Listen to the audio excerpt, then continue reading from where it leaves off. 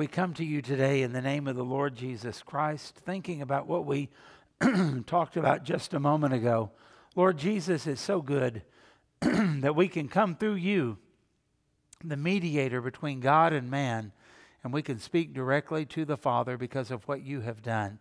And I think of that old song that says, why should the Father bother to call us his children? And why should the Spirit hear it when we pray?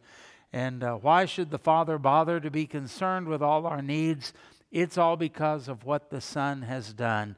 And so, Lord Jesus, we give you glory and honor today for our life, for our salvation, for our understanding of the Word of God, for any fruit that's in our lives, and even for the privilege to pray. We give you the glory because you made all of that possible for us. And Lord, we want to pray today for the people in our church fellowship who are sick and not feeling well. And I particularly think about the young mothers who have to take care of their family and take care of their children today.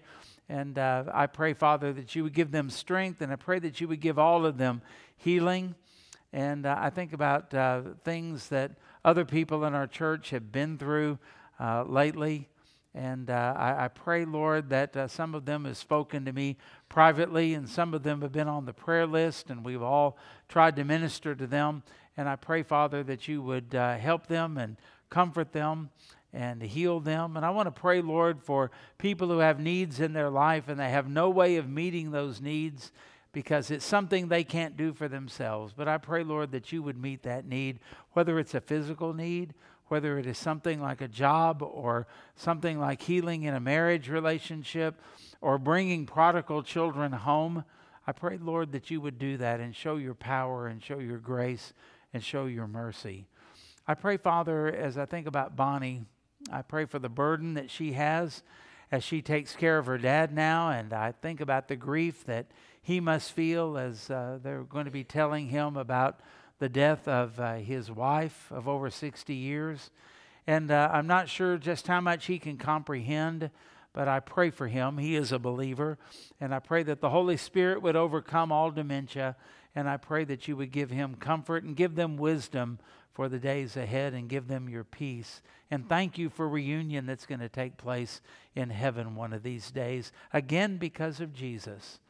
And Lord, we want to pray for our nation. We love our nation, and I thank you, Father, for all of those for over 240 years who have been willing to lay down their lives. And then as we think about Memorial Day, for those who actually have done it. People we've never heard of, people we may never meet, people that maybe they're not from our family or our part of the country, and yet, Lord, we're here today because they were willing to lay down their lives for our freedom. And Father, we know that that ultimately comes from you. Protect our country, deliver our country, help our country, and I pray that you would start right here in us.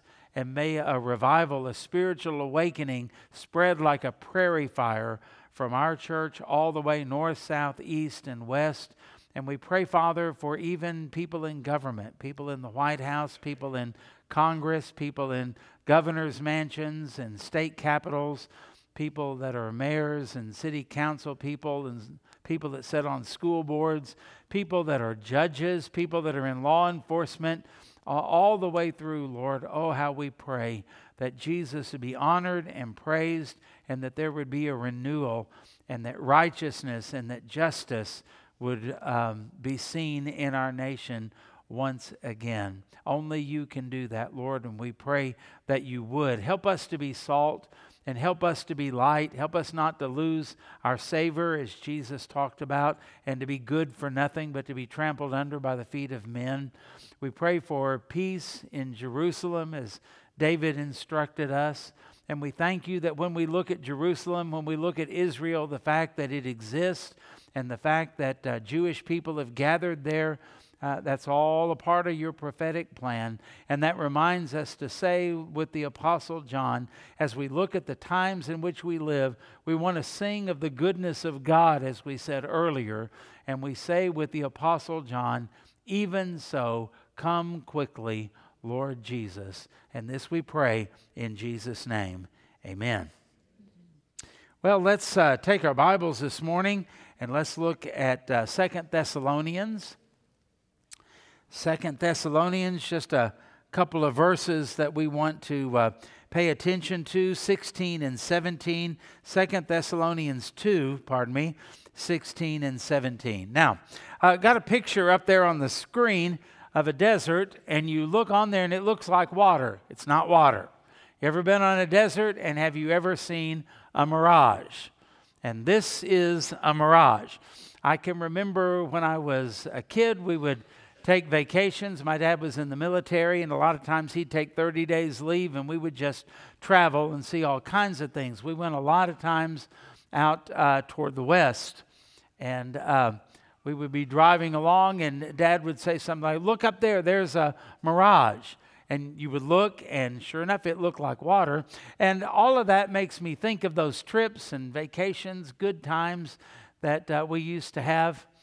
And it also makes me think of some funny things, too.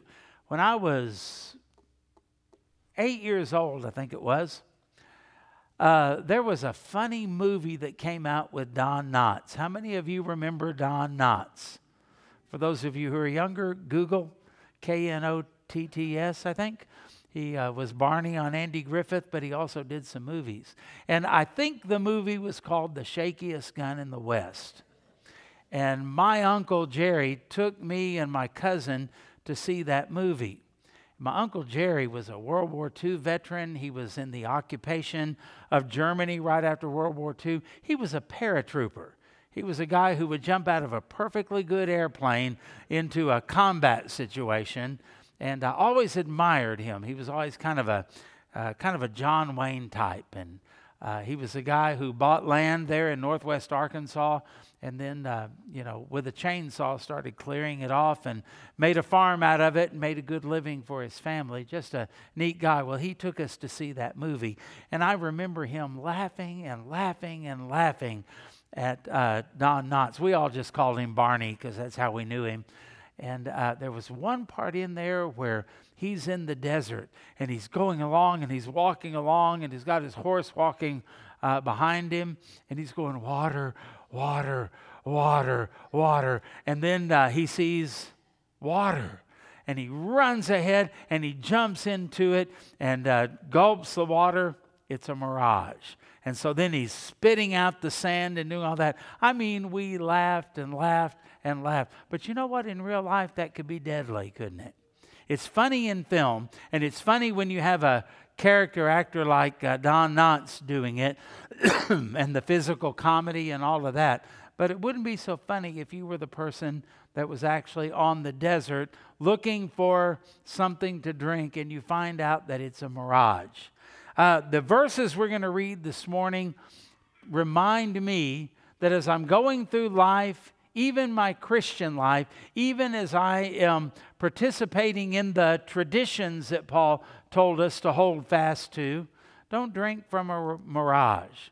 And here's what I mean by that. I think a lot of people sit in church, they sing the songs, they listen to sermons, they say amen at the right point, but all they get is a mouthful of sand. Their thirst is not quenched. They are not satisfied. In fact, it actually can kind of become deadly because they're trying to drink from the waters of tradition. They're trying to drink from the waters of ritual. They're trying to drink from the waters of morality. They're trying to drink from the waters of their own performance, and it's always completely inadequate. It looks like something that it is not. And so after Paul tells us to hold fast to those traditions, now remember, we're talking about something that is biblical and apostolic in that. We said that a tradition points us to Christ. A tradition brings the Christian community together, believers together, and it also connects with other generations. But there are thousands, if not millions of people sitting in church today that are not thinking of Christ, not pointing toward Him and His sacrifice and His gospel. He's just a historical figure, maybe, or a religious or mythical figure. There are a lot of people that sit in church today, recite the creeds, sing the hymns, and yet it's not really bringing them together because they are looking for something for themselves. They don't really care about anybody else or anyone else's needs or problems or anything. It's all about them. Satisfy my needs, feed me, do something for me. And they're making bargains with God for that. And then it's not connecting with the generations because they don't really care whether anybody else gets it or not. It doesn't really matter. But we do. And so we hold on to these. And so we take the warning of Paul because we don't want to drink from the mirage. Here's what he says. Verse 16. Now may our Lord Jesus Christ, and this next word is extremely important. Circle it if you can. Himself and our God and Father, who has loved us and given us everlasting consolation. You might want to underline or circle that too. It's not just for today. It's not just for now. It's not just for the situation I'm in now. It's an everlasting consolation and good hope. Not empty, good hope. And then the next two words, circle those as well. By grace. By grace. You don't deserve it. You can't earn it. He has given it to you by His divine love and favor, the goodness of God. Okay? Verse 17, the Father, may He comfort your hearts and establish you in every good word and work. Did you get that? Now may our Lord Jesus Christ Himself and our God and Father, who has loved us and given us everlasting consolation and good hope by grace, comfort your hearts and establish you in every good word and work. That kind of says it all. Paul is saying here, don't just follow blind ritual and tradition and think that that's going to help you. I think about people that take the Lord's Supper and they think that there's power in that little piece of bread. There's not. It's a memorial of what Christ has done for us, and that's where the power is. They think that by drinking that little cup of juice or wine or whatever they're taking of, depending on what church they're in, that they think that that somehow is going to purify them, strengthen them, help them. It's going to give them exhilaration. It's going to give them power, and it doesn't, and it can't. It is the fruit of the vine that reminds us of the blood of Christ that will never lose its power. This do in remembrance of me, focused upon Christ. And that's what Paul is saying. Don't lose the focus on Christ. So a good question. Why are you here this morning? Well, it's just a habit. I hope it's more than that. I hope some people talk about people that don't come anymore. Well, they're just out of the habit. Really? Is that all it was? Is that all it ever had been? Just a habit? Just a habit? Just a ritual? Just something that we do? We're called in the Scripture to worship and to love a person. The Bible doesn't say if any man be in Christ, he'll go to church. If any man be in Christ, he won't get drunk. If any man be in Christ, he won't commit adultery. Now, those things would certainly be true, but if any man be in Christ, he's a new creature. We have a new relationship with God. His Spirit lives within us. We're right with Him. We're cleansed for eternity from all of our sin, and we can talk to Him. He lives through us. It's a whole different thing. As you've heard before, the cliche, Christianity is not a religion. It is a relationship with God. And if you don't have that, you're drinking from a mirage. And if you are a believer and you are kind of backing up like the Galatians did, and you're thinking that, well, as long as I go to church and don't do anything really bad or scandalous, I'm okay. I know all that kind of stuff. Man, you must be brilliant if you could really make that claim, because you're not that smart. And the other thing is, it's not just simply doing certain things that make you right with God. It's your relationship with Christ. And so Paul kind of pulls us back and he says, now while you're doing this other stuff, be careful. Be careful. Because this is something that you need that only Christ can do. And Christ has to do it Himself. So think about it like this. Number one, Jesus is real and personal. Can I ask you a question? Do you have a relationship with a real and personal Jesus are just somebody who lived way back there and doesn't really care and you can't really relate to him. Is that all it is? Is that all it is? That's not saving faith.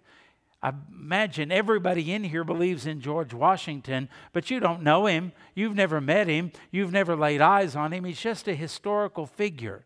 I don't want Jesus, and Paul is saying, don't let Jesus just be something like that. He's more than just an icon. He's more than just a figure in stained glass. He's more than just somebody you read about in a mythical book.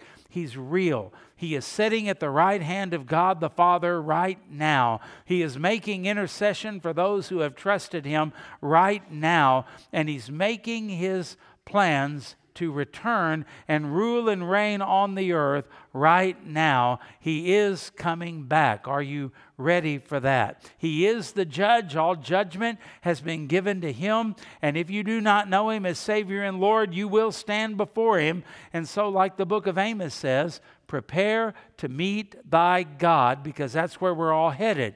And you're either going to stand before Jesus, the real person, as Savior and Lord, as your King, or you're going to stand before him as your condemning judge. And that's a terrifying thought. And so Jesus is real and he's personal. Now may our Lord Jesus Christ himself, not a representative, not an angel, not an ambassador, not a person, not a priest, not anything like that, but himself. Jesus is that real. And so we're talking about more than mental assent to this.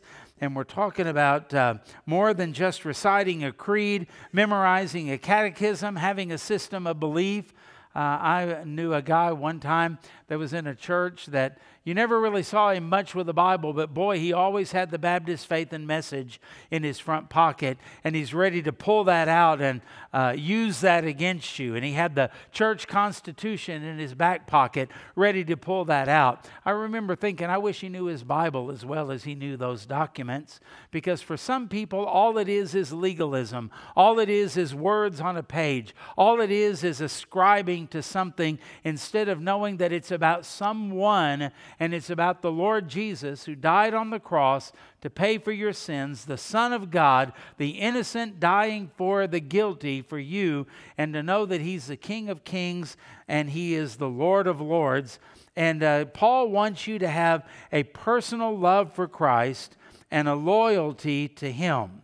In John chapter 5, verse 39, Jesus himself warned us. He said, you search the scriptures, for in them you think you have eternal life, and these are they which testify of me. So do I want you to know doctrine? Absolutely, but not at the expense of knowing Christ. Do I want you to have a rich, deep, accurate theology? Yes, but not at the expense of knowing and walking with Christ.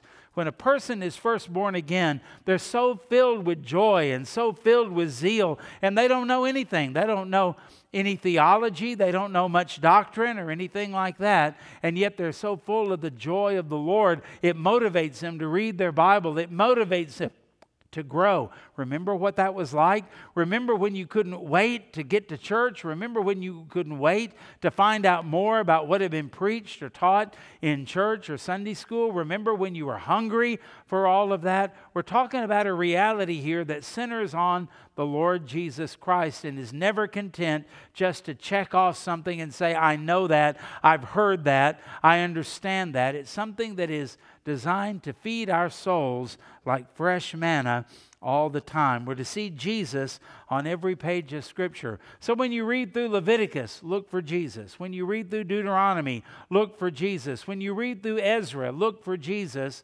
And certainly in the New Testament, always put your eyes on him. Turn your eyes upon Jesus. Look full in his wonderful face through his word, and the things of earth will grow strangely dim in the light of his glory and grace. Don't settle for the mirage. Revelation chapter 2, verse 1, Jesus writes a letter to a church that I think would be much like ours.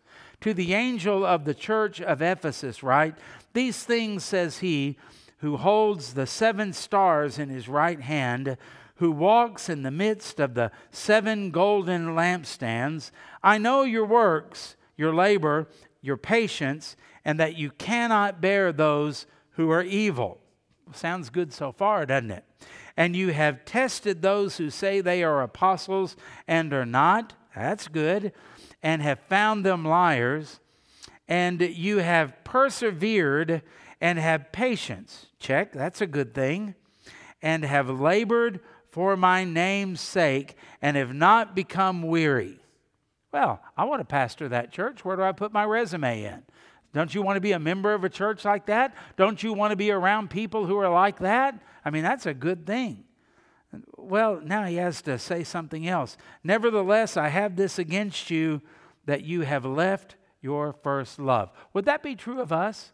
Would that be true of you? Do you love Jesus the way you loved him when you first met him? Do you love him with a love that is a priority love, the first thing and the most important thing and person in your life?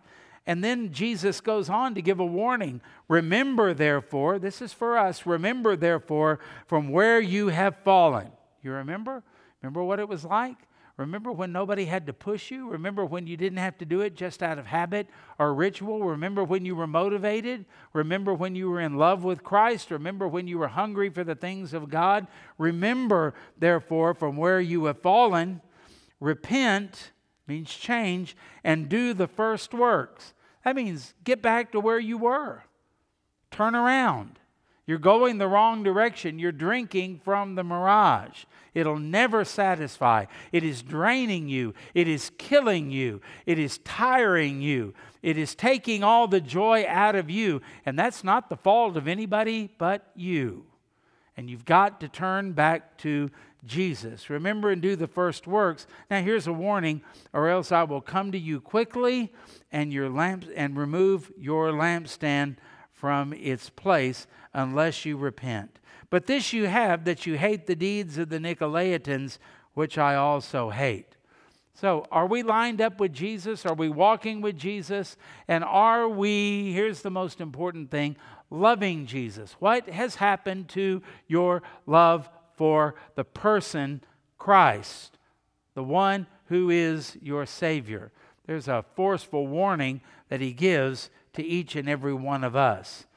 And so you think about what all has happened here, that he personally planned for your salvation. It wasn't an accident. It wasn't just happenstance. It wasn't just coincidence. He personally planned for your salvation. He personally came to earth. That's a real God who stepped into a real virgin's womb and was a little baby growing in that womb for 9 months. Can you imagine?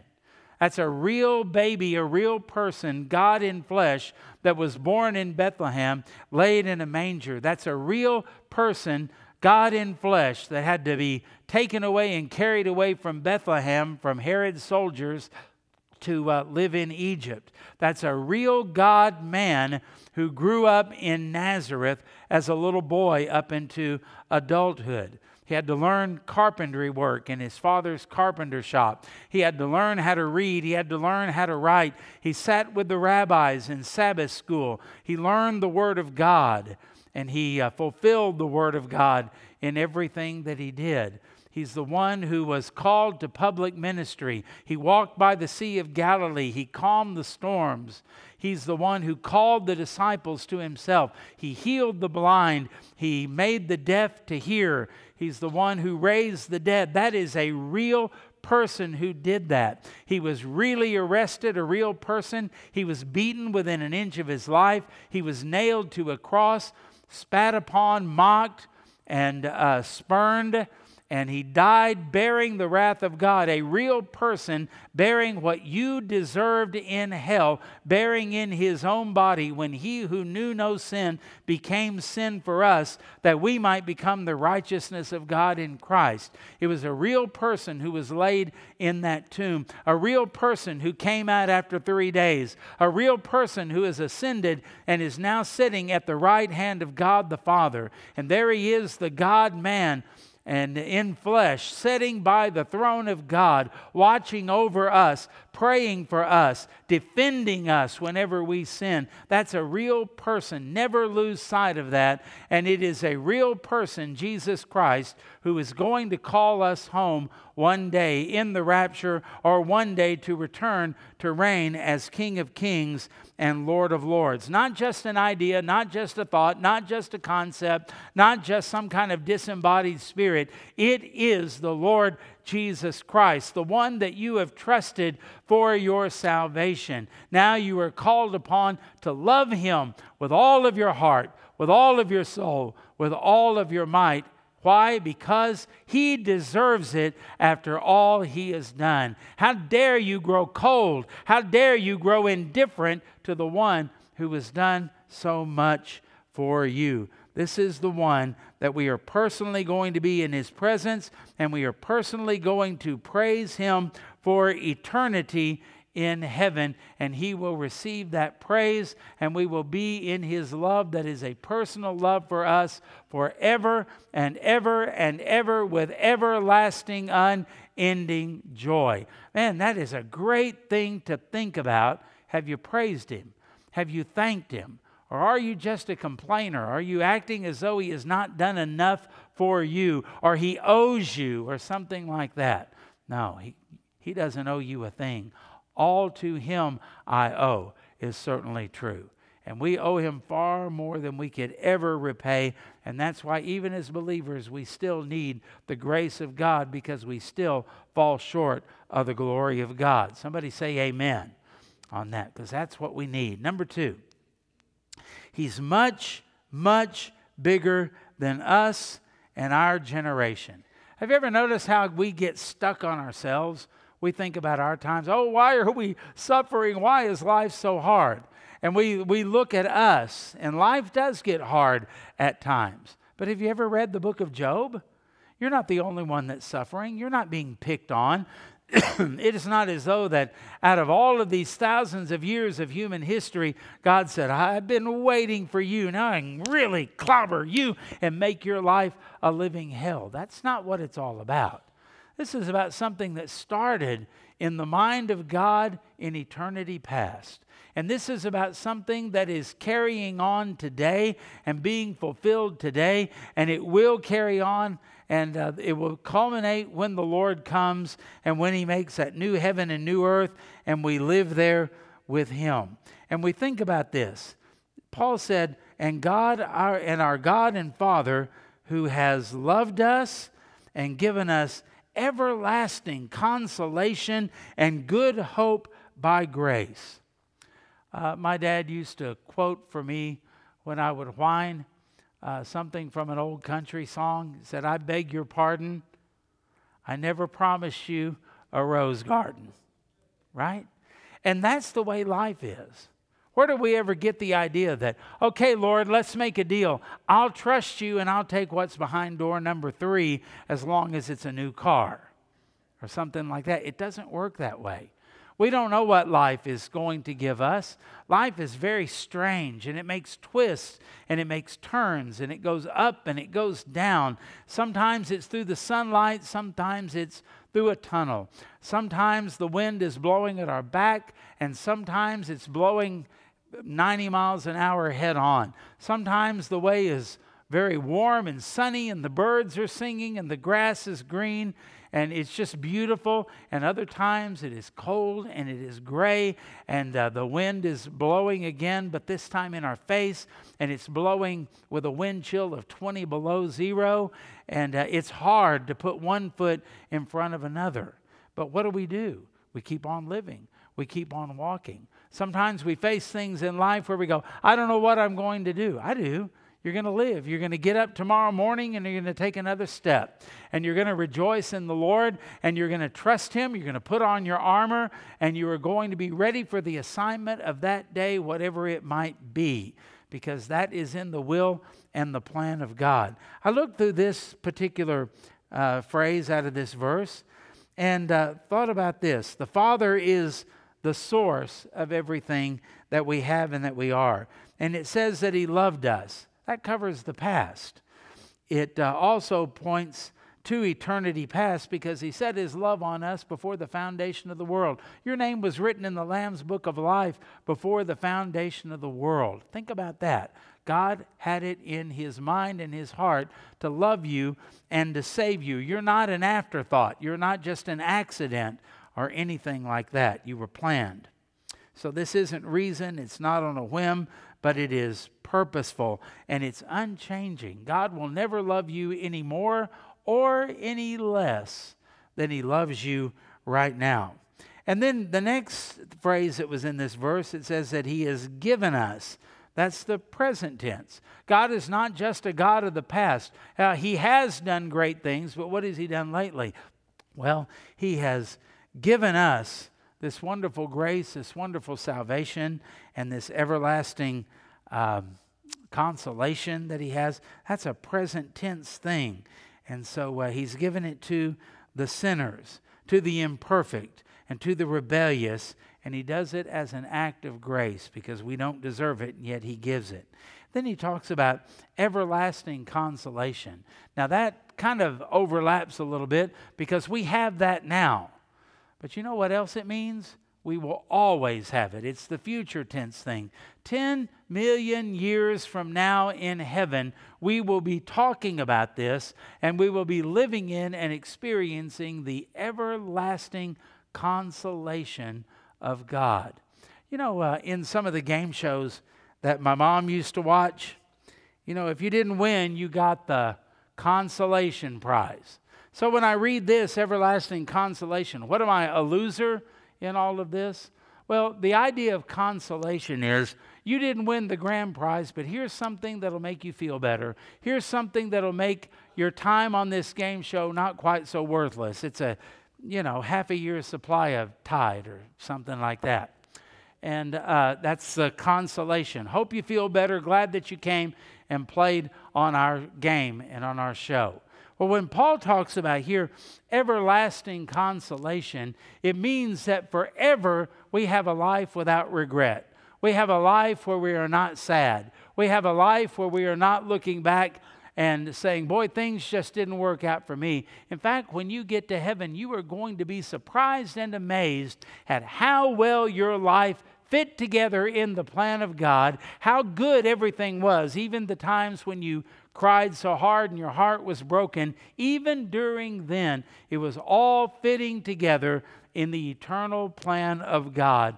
And you have an eternal and everlasting consolation to where one day you will look back at the things that made you cry. You will be able to smile and say, He doeth all things well. Not just for one event, not just for one time. This is an everlasting thing that you will be able to do. And that'll be, of course, to the praise of His glorious grace. So past, present, and future, the Father is working in your life. Regardless of where you are, God never changes toward you.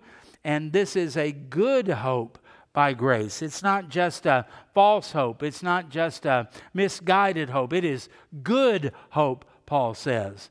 Confident assurance. It's going to take place. It's an expectation. It's a positive expectation. What does life hold? What does the future hold? I'm telling you, as a child of God, nothing but good, because God is doing that for you. Number 3, don't drink out of a mirage, because He understands and He knows what we need. Look at verse 17. He's going to comfort your heart. Is there anybody in here today who needs comfort? I know of at least a couple. Well, what about you? Have you been disappointed? Maybe your loved one didn't die, but maybe they hurt you. Maybe they betrayed you. Maybe they forsook you. Maybe they slandered you. Maybe they made fun of you. And you need the comfort of the Lord today. I know that none of us have been thrown to lions, but you've been persecuted lately? Have you had a family member that laughed at your faith? Have you had a coworker that mocked you? Have you had anything like that happen to where you just wondered, is this worth it? Is anything coming of this? You tried to witness to somebody and they didn't get saved. You prayed for somebody and nothing seemed to happen. Well, from time to time, we need to be comforted here in this life. And Jesus understands and knows what we need. And verse 17 says, comfort your hearts and establish you. The two things go together because we need comfort because we get hurt in this life. In this world you shall have tribulation. Jesus promised that. Going to happen just like it did with him. But then we also need to be established. Because sometimes when we get to where our hearts are broken and we're disappointed and we're dismayed and we're discouraged, we tend to wander off of the path. We tend to become unstable. And the word established there is a word that is used about settling a foundation. Before you build something, you have to have a good foundation on which it can stand. And God is your firm foundation. We used to sing a song years ago called Jesus, You're My Firm Foundation. I know I can stand secure. Jesus, You're my firm foundation. I put my hope in your holy word. And that's what Paul is talking about here. Comfort and encouragement. To be stable, not to be blown about by emotions, not to be blown about by every wind and wave of doctrine, but to live according to the will of God. It reminded me of Acts chapter 20 when Paul is with the Ephesian elders. Now listen to what he says. And see, now I go bound in the Spirit to Jerusalem, not knowing the things that will happen to me there, except that the Holy Spirit testifies in every city, saying that chains and tribulations await me. Now, how would you respond to that? You know, I have things that the Lord wants me to do, and I just don't want to do them just because I don't want to do them, just because it's annoying, just because I had other plans. Well, what would I do if I were in a thing where God said, this is what I want you to do, and in every city, chains await you and tribulations? And listen to what Paul says right after he says that. But none of these things move me, nor do I count my life dear to myself, so that I may finish my race with joy and the ministry which I received from the Lord Jesus to testify to the gospel of the grace of God. Paul said, I'm unmoved. It didn't mean he didn't have moments where he didn't cry, or he wasn't afraid, or he didn't have an attack of the enemy building up things bigger than they were. It's that he knew that no matter what was going to happen, his stability didn't come in his circumstances. His stability didn't come in people that were around him. His stability didn't come by his bank account.